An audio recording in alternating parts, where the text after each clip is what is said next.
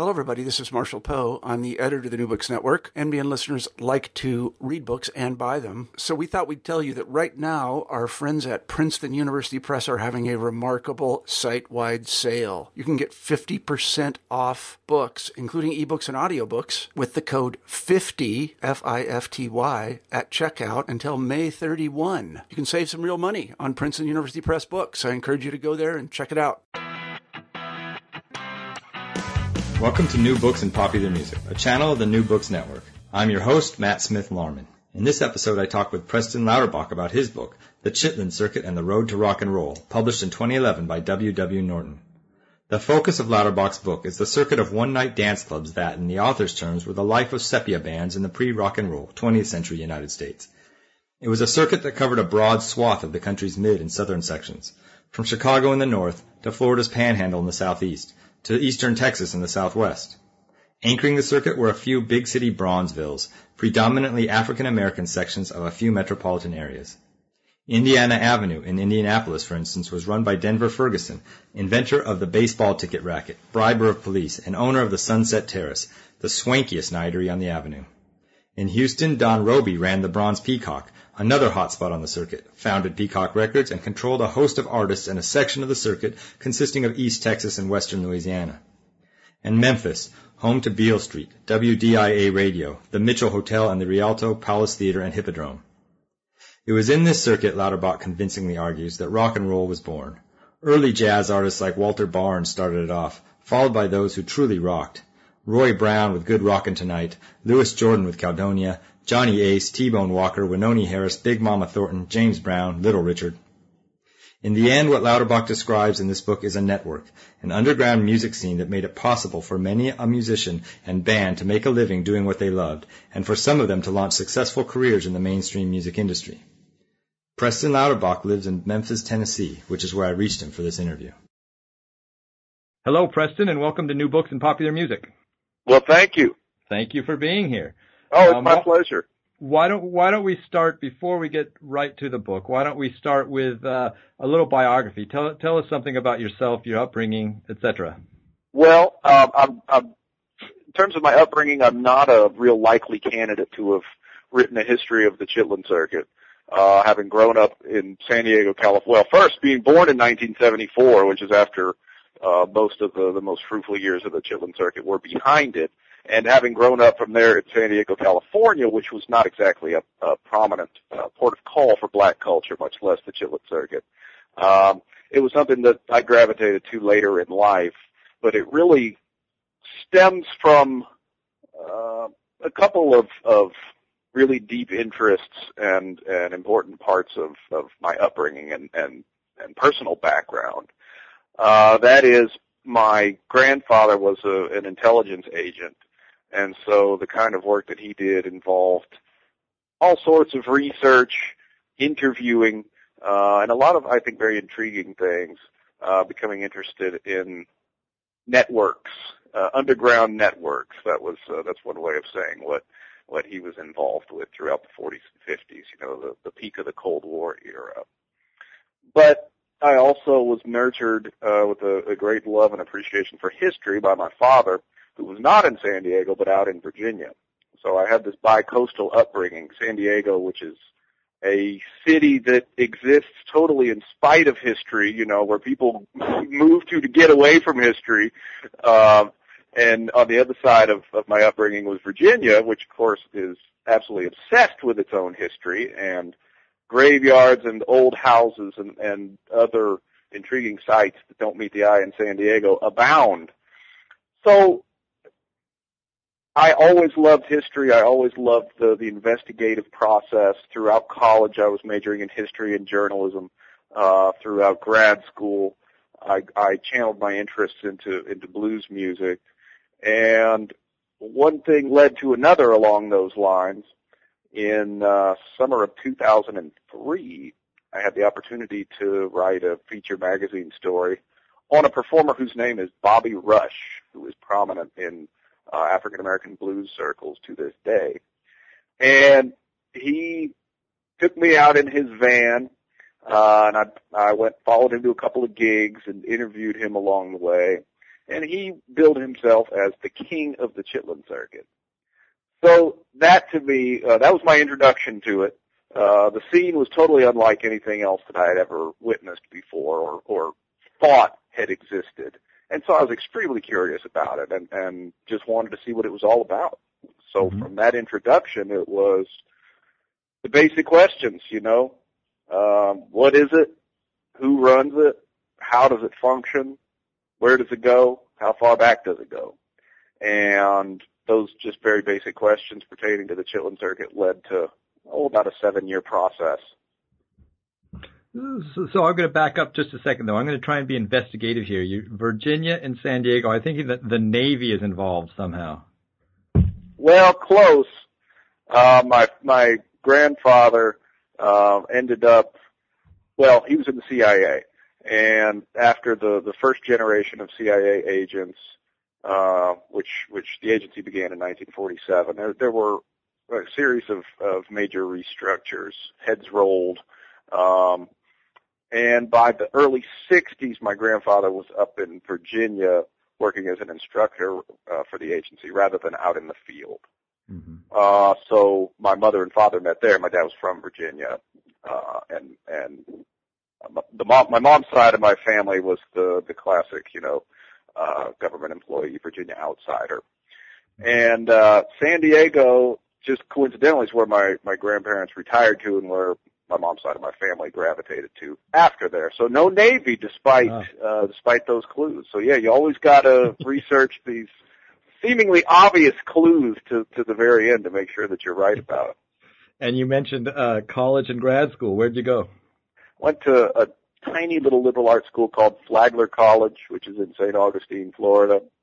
Attended grad school for a while at the University of Mississippi, for a little while at the University of Virginia, and that was that for my education.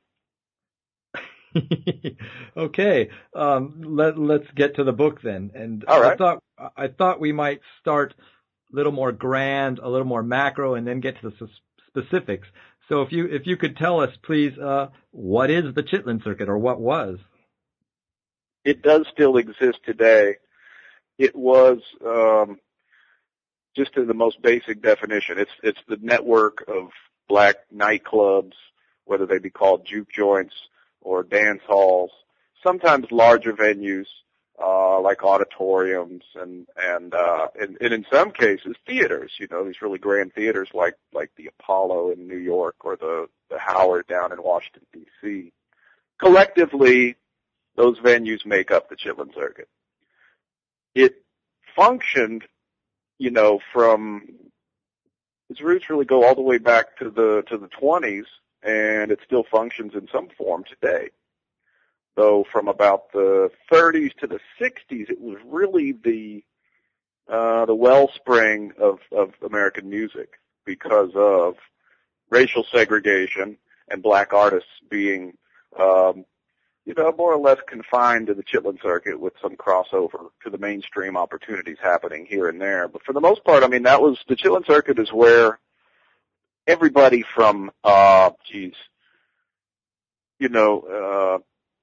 Earl Hines, Count Basie, Jimmy Lunsford in the big band era, to Louis Jordan, Roy Brown, on to Little Richard and James Brown, all of these artists, B.B. King, Sam and Dave, Ray Charles, you name it. Virtually all the black artists in the Rock and Roll Hall of Fame got their start on the Chitlin Circuit. So it is that network of clubs that sponsored those artists in their formative years. But behind the venues and behind the artists, the circuit was a network of black business people who really made the circuit hum as an enterprise, really made the money flow. And that's really, without money, there is no circuit. There is no, without financial support, there is no B.B. King, there is no Little Richard. They needed money to be able to make this job work for them, in the most very basic sense of it. And in the grander sense, the whole enterprise needed money to make it worthwhile for everybody involved. Now that money was generated in a whole lot of extra legal ways. So the people who were behind the circuit, virtually all of them were more or less kingpins of their respective communities. And so that means that they functioned as numbers runners, which was basically the street lottery in Black America. It played the exact same way that like your pick 3, your pick 4, your pick 6 is today, only paying off in smaller increments, and operated sub rosa. You know, it was illegal, but quasi-legal in the sense that numbers run, or the people who orchestrated, the numbers bankers who really ran the games, paid off law enforcement in order to be able to do their thing. So funds were generated that way. Funds were generated through liquor, bootlegging. Funds were generated through prostitution. And they were funneled back into the entertainment industry via nightclubs.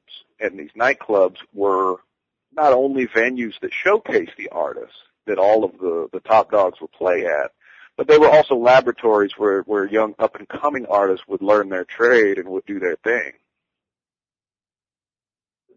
So you mentioned your grandfather's interest in underground networks. Is the Chitlin an underground network, or can we characterize it that way? I think it depends entirely on your perspective.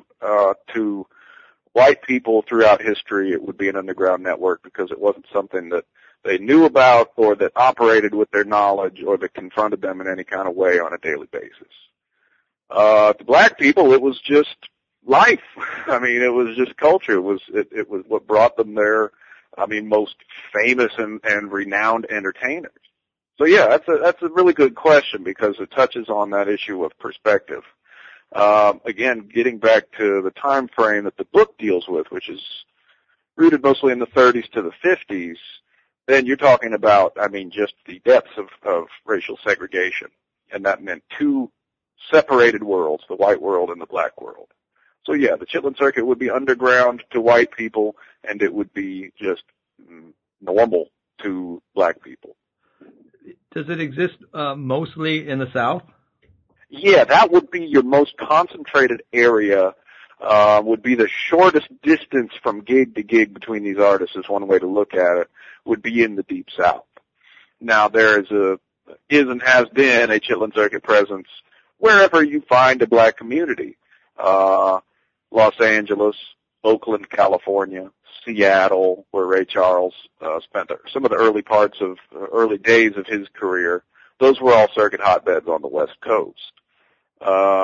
Chicago, Milwaukee, on around Indianapolis, key in the Midwest. So a couple of big Midwestern hubs, a couple of big Northeastern hubs. But what you had down south was just the depth and concentration of clubs all across the map. You know, you wouldn't have to jump from Texas to California, that type of distance, whatever that is, 1,500 miles, to make a gig down south. It'd be more like, Pensacola, Florida to Mobile, Alabama, to Gulfport, Mississippi to New Orleans. You know what I mean? So there would be like 5 gig stops in 500 to 800,000 miles down south, sometimes even more than that. And I tell you what, that geography gets back to the kingpins, because the kingpins, I'll give you an example, a man named Don Roby, who was the kingpin of Houston, Texas, going back to the late 30s. So his base of operations was Houston. He had a nightclub in Houston. He had connections downtown, amongst white leadership that allowed him to rent out the city auditorium, the big dance hall downtown, for black dances. But in addition to his hub in Houston, he had relationships in all the little towns surrounding Houston. So it was like a hub and spokes situation. He had partners, co-kingpins, for lack of a better term, in little towns like Beaumont, Texas, Port Arthur, Texas, on into Louisiana. And that way, let's say Don Roby had B.B. King. Well, he could buy 10 B.B. King shows, do one in Houston, and do the rest of them in other satellite towns around Houston where he had influence or had partnerships or something along those lines. So that system worked most elegantly down south where there was that high degree of concentration because of the black population. It's a real economically lean and mean operation. I mean, it just goes where the people and the dollars are, and it doesn't go where they aren't. Worked real efficiently for a lot of years. So some of these people you've mentioned already, Little Richard, James Brown, they obviously graduated from the Chitlin circuit to mainstream.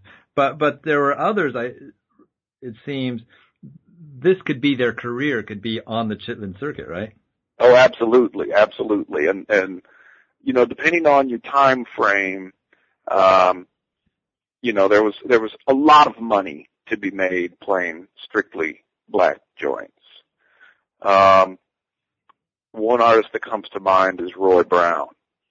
Now, he is the man who wrote a song called Good Rockin' Tonight, which, amidst a much larger and longer debate about what is the first rock and roll record and where rock and roll began and what isn't the first rock and roll record, a senseless debate in my view, which we can get into later.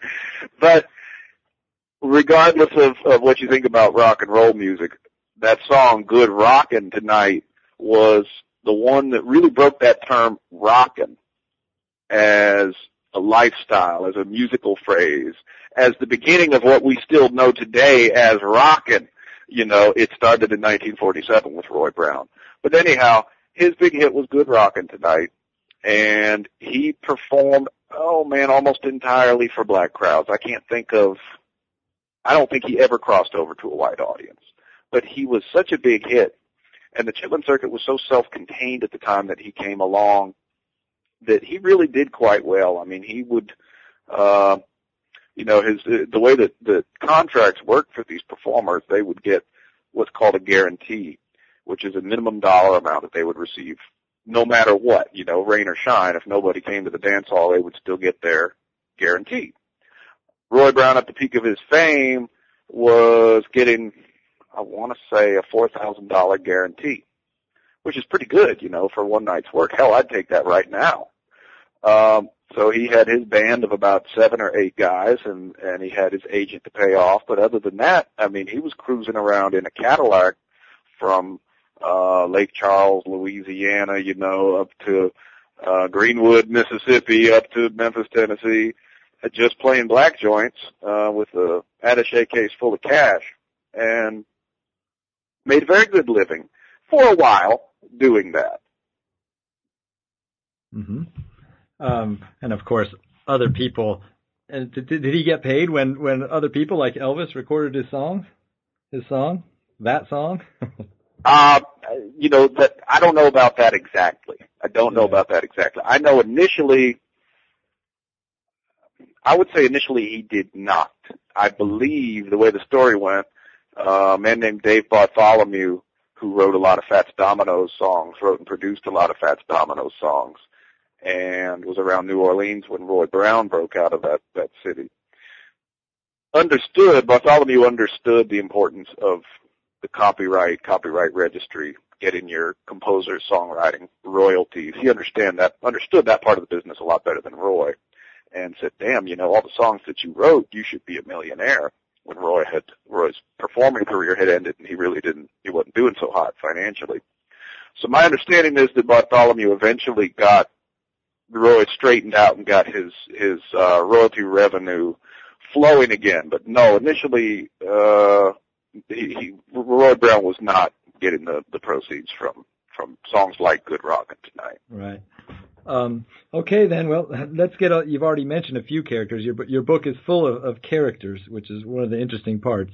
Let's start with the beginning and this guy named Sax Carey. Is that how I pronounce it? You got it. Tell us about Sax and your talk with him. Well, I mean, he was just wonderful. He was the key source who opened up this whole world to me, or at least the historical aspect of it. Like I said, Bobby Rush was the one who showed it to me. But from Bobby Rush, I became interested in the background. And really it was a very word-of-mouth process. I would talk to people and say, well, I'm interested in the history of the Chitlin Circuit, whether they be old musicians or club bouncers or just people hanging out and looking like they knew the story. And eventually somebody said, well, you got to call Sax Carey. He says that he worked for this old booking agent, and he'd be great for you to talk to. So I figured out his telephone number and called him up, told him what I was doing. I said, I'm interested in the history of the Chitlin Circuit. I'm trying to write this book. And he just kind of laughed, and he said, well, I work for the man who invented the Chitlin Circuit. So I said, oh, man, I got to talk to this guy. He lived down near Tampa, Florida, and I lived up near Memphis, Tennessee. So I rented a car, and I rode down there and found him living in this trailer. And it was not even by trailer standards, it was not a nice living arrangement. The thing had been busted up in a storm real bad. So the hull of it was split. He said animals would crawl in there and stuff. But he had all of these just incredibly rich stories and anecdotes about what the life had been like. He was 86 years old when I met him around 2005. And so his show business career touched on every aspect of Chitlin Circuit history. Not only that, but it touched on every possible role, because he led a big band for a while. So he knew what it was like to conduct an orchestra. He could still remember what their guarantee was, what they got paid every night, and the whole breakdown. He said, well, the band leader, me, I'd get $30. The first chair would get $17, and the rest of the guys would get $12 each. And damned if he wasn't right. I found old contracts that dated from that period for the orchestra he worked for, and he remembered these things perfectly. Not only had he been an orchestra band leader, he had done comedy. He had worked on the promotion side of the business. So he was basically a payola bag man for one of the black record labels. So he knew what it was like to deliver cash to DJs in exchange for record plays. So, virtually any aspect of the business that I wanted to know about, he had insight and experience to offer. And he was objective. He wasn't one of those guys who would say, well, yeah, Elvis Presley really learned how to shake his hips watching me. There are plenty of people like that out there who, for a variety of reasons, are looking to exaggerate or tell stories. And, that's good and well and entertaining, but it wasn't really helping me out. But he was objective, had a good memory, and his tips invariably led to really, really important, crucial information that I never in a million years would have correctly guessed without him. Specifically, I never would have gone to Indianapolis, Indiana, expecting to find the roots of the Chitlin Circuit. But that is where his tip about the man that he said he worked for, the inventor of the Chitlin Circuit, led me. Well, let's go there then. You start your book in Indianapolis and Indiana Avenue. That's right. Tell us about the roots of the Chitlin Circuit in Indiana, please.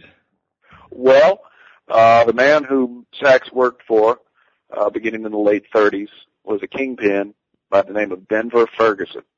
And Denver operated a numbers racket, which was that street lottery I described earlier. And Denver's legitimate trade was that he was a printer. He had a big print shop in this black neighborhood, printing things like handbills for, carnivals and circuses and dances and ads for the grocery store. And, it was a real dense little neighborhood around Indiana Avenue. The entire black population of, well into the thousands. I don't want to call the wrong number right now, but the entire black population were crowded into this little area. And so Denver saw an opportunity there to make some money through this lottery. Now, and I'll tell you a funny thing that he did. So he had this print shop, right, and he was printing off these lottery slips, these tickets, for people to fill in their number and make their bets. That's how the money came in. So that would go out the front door, and the police would come right up to the back door of the printer shop to get their bribe. So the patrolman would get $5. The sergeant would get $10. The lieutenant would get $20. and the captain would get $50. Maybe the chief would get his too, but they would all come up every week or every month, and they would get their little piece of the action. And he was able to function that way. But anytime somebody got promoted on the force, they would get a little bump up the bribe scale too. So it rewarded hard work, taking those bribes. So Denver was an interesting guy. And I want to say something, Matt. This is important to me, so people understand that I'm not, in a moral sense, glorifying the bootlegging and the prostitution and the numbers running. But you've got to understand, racism compromised the morality of this country to the extent that ambitious, smart people like Denver Ferguson, like Don Roby, like all the kingpins in the book, they weren't allowed to go become Wall Street stock traders or business executives. They had every bit the talent and the intelligence and the wherewithal to do terrific in those fields, but they just didn't have access to that kind of opportunity because of racism and segregation. And if they were ambitious, which these guys were, and smart, they had to go outside of the normal system in order to make money, in order to become as wealthy as their energy and their talents and smarts could allow them to be. And so I think you got to understand what these guys were doing in that context, and not just think that they were, that they were crooks or that they were evil or that they did a lot of bad stuff, no doubt about it. But it's almost like their hand was forced. It was either do this or be a doctor in the black community and make what little your patients could afford you, and same thing with lawyer. All the professions existed on the black side, but the finances just didn't. So they had to go outside the system to make money, and this is what they did. Now Denver, in addition to running this racket, was a real community builder. So he did little things. He and his brother, by the way, were in business together. So the Ferguson brothers were quite visible around Indiana Avenue. They dressed beautifully and drove fancy cars, but they were generous. And so they did things like buying the Little League baseball team uniforms and buying school supplies for teachers.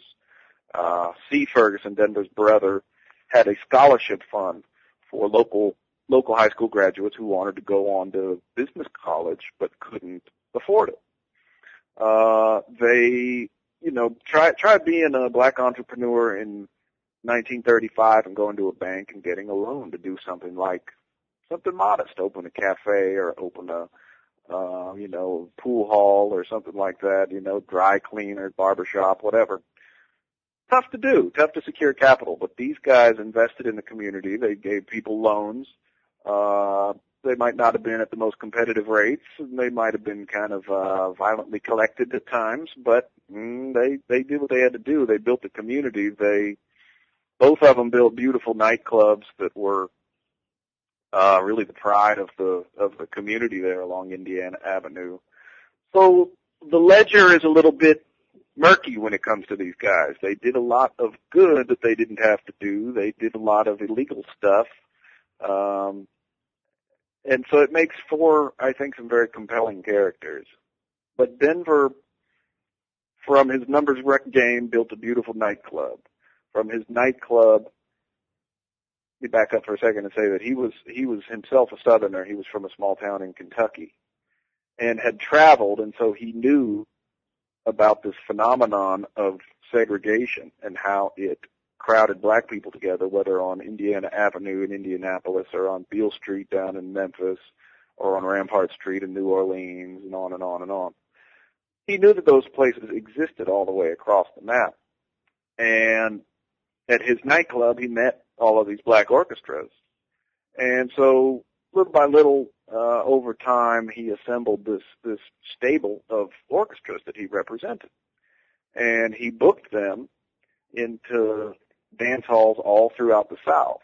Now, it wasn't just legitimate clubs that he used, because those places, anytime you're dealing with an auditorium in a city or a big nightclub, the tax man is going to know about that and be there and collect the government's percentage of the proceeds. So he told Saxe Carey, he said, don't be afraid to go to the nondescript places. Go have a dance at a barn. Go have a dance at a tobacco warehouse. As long as you tell the people to go, they will go. What resulted was really along the financial scale of the numbers racket. So the numbers racket, people didn't have any high money to be wagering on these numbers. They would wager a nickel, they would wager a dime, whatever they could. But it added up. So collectively, those nickels and dimes became hundreds to thousands of dollars. Those nickels and dimes collectively became, barber shops, became Little League Baseball uniforms, school supplies. They led to civic improvements. Now, the financial principle on the Chitlin circuit was similar. A lot of the fans of these little orchestras down south, they didn't make a whole hell of a lot of money, but if you multiply $50 in Norfolk, Virginia by, $50 in Pensacola, Florida, by $50 in Texas, it adds up. And so he would have a dozen or more orchestras out working this circuit every night and would bump one out of one place to the next place and bring in another one right behind it.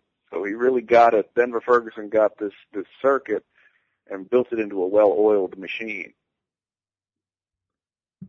So one of the artists that comes out of that is Walter Barnes. Is that right? That's right. Tell us a little bit about Walter Barnes, please. Barnes was another real crucial, I think, indispensable character in the growth of the Chitlin circuit. He was active from the late 20s when he was the orchestra leader at one of Al Capone's taverns in Chicago during the height of Prohibition until 1940.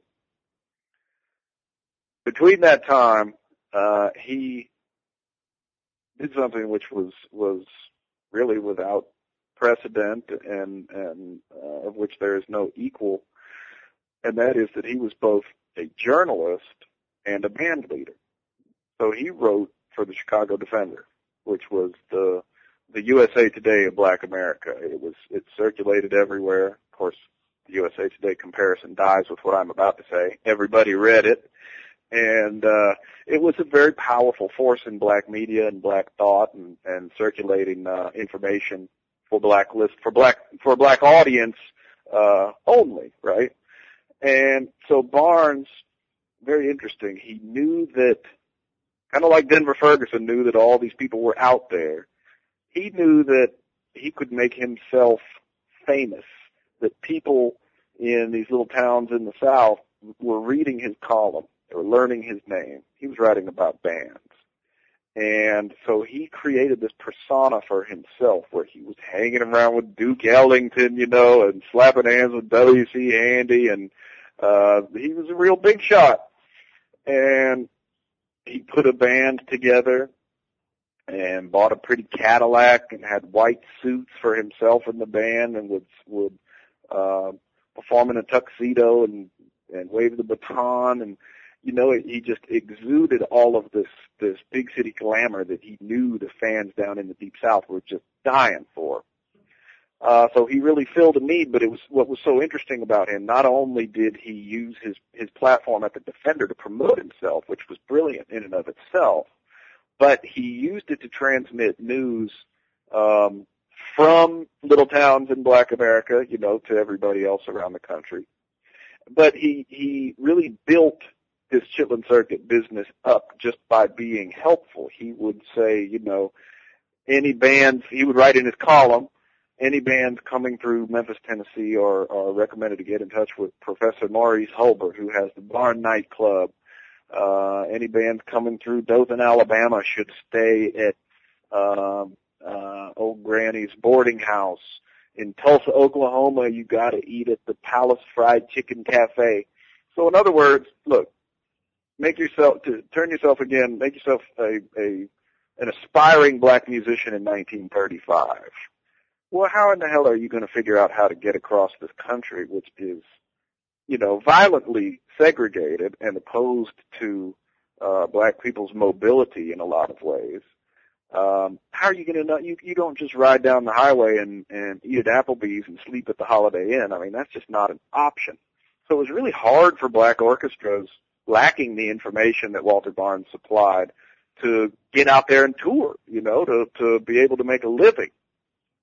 So he supplied that kind of information, and lo and behold, I mean, not long after he was out on the road, reporting where to play a dance, or where to stay, or where to eat safely, he basically published this tour guide to being black and traveling safely in America in the early to mid 30s. I mean, it's a really remarkable act and a remarkable accomplishment.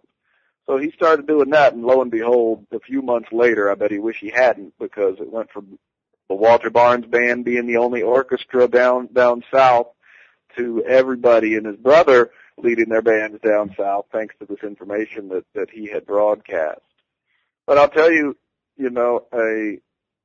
another rather remarkable fact about Mr. Barnes, he died trying to protect his fans. He died for his fans. He was playing a dance hall in Natchez, Mississippi on April the 23rd of 1940, and he was up on the stage performing and saw that the place had caught on fire. And instead of panicking or trying to run out or trying to get away, he told everybody in his band, he said, look, let's music soothes the savage beast, let's play a nice slow one. And so he turned to the crowd and he said, be patient, you can all get out safely if you don't panic. And so he played this real slow number, and meanwhile watched chaos break loose out in front of him as fire consumed this place. People did indeed, almost had to trample and stampede to get out. There wasn't but one entrance or exit in the building. I believe he had about 1,000 fans in the dance hall, and he and 200, he and I think 9 of his band members and about 200 fans all perished in this fire. But about 800 got out as well, and he was thought to be a hero after this, and compared with the band that played on the deck of the Titanic as that ship sank. There's another interesting demise that you write about, and I was hoping you'd tell just a little bit more. You say that the killing of Robert Chambers may have changed American music history. Oh, God. I'm not even... tell us a little bit about Robert Chambers and how that may have happened, how it may have changed music history. That gets down to the dynamic on Indiana Avenue in Denver Ferguson's day. So there was a couple of white brothers called the Mitchell brothers in Indianapolis throughout the 20s and 30s. They were mobsters. They were Denver and C. Ferguson's competitors. They ran a nightclub which was in very close proximity to the Ferguson's nightclub. And it was a notorious dive, gambling, music, liquor, probably a lot of fun, but also a lot of violence.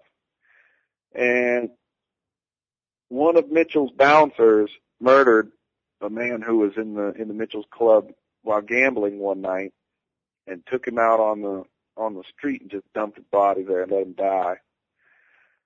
Now, people were used to a certain amount of fighting and violence in these clubs in this kind of environment, but that crime just thoroughly disgusted people, and it brought a huge crackdown to Indiana Avenue.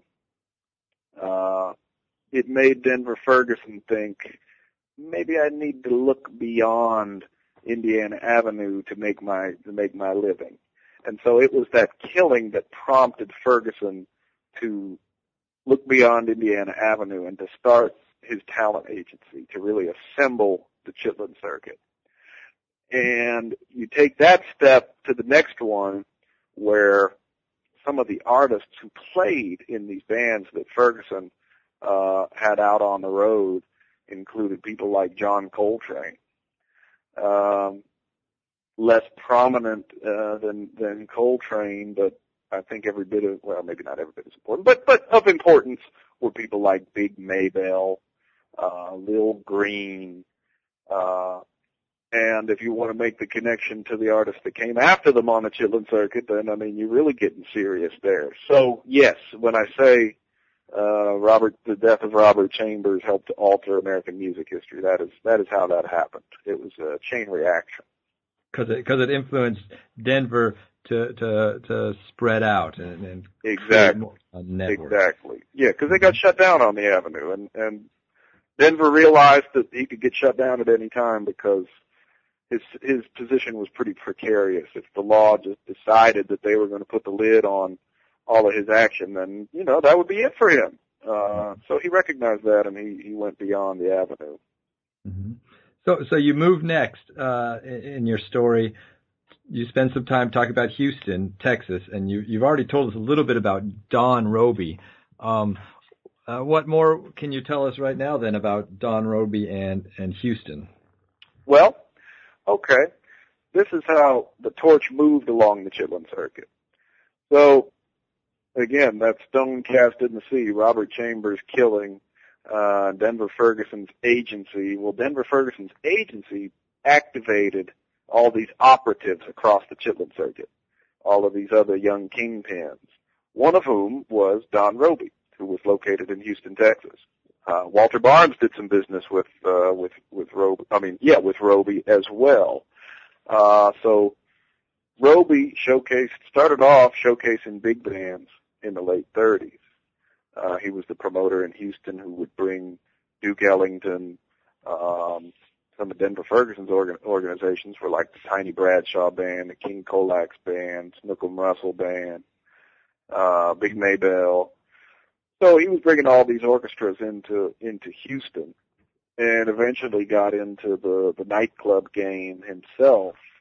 But from that beginning was, I mean, on the cutting edge of the black music business all the way until his death in the 70s. He was instrumental in the record business. He had, I don't know if it was it certainly wasn't the very first black-owned record label, but it was the first very successful black record label. He founded it in 1947, and it continued on until 1973, I believe, when he sold it. Peacock Records? Well, it started off as Peacock Records, that's right. And he eventually merged with Duke Records. And through these two labels, he brought the world Clarence Gatemouth Brown, Johnny Ace out of Memphis. He was the first person to record the song Hound Dog, though he did it with Big Mama Thornton rather than Elvis Presley. It would have been, I think, 3 years before Elvis's version came out. He recorded Little Richard before Little Richard got big. So Robey was instrumental in the music business throughout all these different phases. I mean, he had a nightclub in Houston called the Bronze Peacock, which is one of the key laboratories of early rock and roll, because all of the musicians, as big band music started to evolve into small band music, all the musicians played at the Bronze Peacock and would hang out and jam together. So, I mean, somebody big like Louis Jordan would be jamming with, sometimes Sister Rosetta Tharpe, the great gospel guitarist, would be on hand. And then young artists like Amos Milburn, great piano player, would be soaking all this up and would adapt their own new style through what they heard in these jam sessions. So Robey had a big indirect influence on the music that is sometimes hard to see if you just look at what came out on his records. He was stirring up the stew back in the late 40s and really helping to get rock and roll started. He was a key, really, on that point of starting rock and roll. He was the key promoter in the early days of Louis Jordan's career. And Louis Jordan is, he's known today for songs like Knock Me a Kiss, Salt Pork, West Virginia, Beans and Cornbread, Five Guys Named Mo. Caldonia, so many great songs. Just a prolific, ingenious, clever songwriter, terrific singer. Recorded duets with Ella Fitzgerald and Bing Crosby. I mean, he ended up being just about as famous as a black entertainer could be in the 40s. But he started off on the Chitlin circuit, and he started off thanks to Don Robey, who saw that he was talented and was doing something different. You see, in the late 30s, early 40s, virtually everything in black music, at least at the high level that we're talking about here, was big band. It was all in the Ellington bag, whether it be, Earl Fatherhines, Walter Barnes band. All these bands patterned themselves after the Ellington set and that 15, 18, 20-piece orchestra. That was it. I mean, that was pop. That was what was hot. But Louis Jordan came along and didn't have any 20-piece band. He had 5 pieces. Now, during the big band phase, it was all about arrangements, hot soloists, primarily instrumental, with a good bit of vocal, but the vocalist would not have been a real featured part of the show. But Louis Jordan did something different. He added a twist to that. Not only did he have a small band during the height of the big band craze, but he emphasized lyrics. As I said, he was great as a singer and as a lyricist, and so he put the lyrics to the front of the composition instead of making the vocalist, unload all the bags like they had done before and set up the bandstand. One person who I quoted in the book said that being the vocalist in those days before Louis Jordan was like being the porter. They had to lug everything around and set everything up. It was not the featured aspect of music at that point. But Louis Jordan changed those things. And he sang songs about, like, real black life. It wasn't the same kind of glamour and sophistication that Duke Ellington and the big bands exuded. It was, it was more down home. It was more funny, more real, more down to earth than all of that. And so those trends, small band, vocals, and down to earth lyrics, it sounds kind of simple when you say it now, but I mean, think about it. That's the basic formula of rock and roll. And it began with Louis Jordan, and it couldn't have happened without Don Robey pulling the strings on the business end. Mm-hmm. How about then? You move on to. I don't want to get out of the interview without getting to where you live, Memphis. Let's tell us a little bit about Memphis' role on the Chitlin circuit. Oh man, Memphis had one of the roughest and toughest and most feared and intimidating and yet powerful kingpins on the circuit, a man by the name of Andrew Sunbeam Mitchell. Now, these kingpins all got over because, well, first of all of them were light-skinned. Don Robey, you could hardly tell from a white man. Denver Ferguson, same. Could hardly tell from a white man. Guy down in New Orleans, same. All of them were light-skinned. The significance of that, I leave to the audience to put together. That's not really my department, putting all that together. That's just a fact. On top of that fact, these guys all needed white partnership or cooperation in one way or another, whether it be Denver Ferguson driving all of the police or Sunbeam Mitchell, whose partner was one of the most successful and wealthy businessmen in the entire South, if not the whole USA. There's a guy named Abe Plow, who white businessman who gotten started selling cosmetics on Beale Street and running a pharmacy, and eventually owned St. Joseph's Aspirin and Coppertone skin tan lotion, Maybelline cosmetics. Huge, just a tremendously successful, wealthy guy. Abe Plow, for whatever reason, protected Sunbeam. And Sunbeam, being a resourceful, intelligent businessman, recognized that he had this great opportunity. He's up there in Memphis, and the state of Mississippi is right below. And liquor, see, Sunbeam didn't get going until World War II. Liquor was still illegal in Mississippi. And so Sunbeam started this circuit where he would partner with, two of his partner kingpins that I found out about in the research for the book. One was named Hardface. Hardface was down in Tunica, Mississippi, which is like an hour south of Memphis. Another one is Milton Barnes, not to be confused with Walter Barnes, who was down in Hattiesburg, which is other side. Really, it's like a diagonal line from Tunica and from Memphis, is down in the southeastern portion of the state of Mississippi. So what these guys did, they got their whiskey from Sunbeam. Sunbeam's wife, Ernestine, was a madam. And so Sunbeam had liquor and had ladies. And Sunbeam's club in Memphis was this tremendous hub right there on Beale Street, the corner of Beale and Hernando.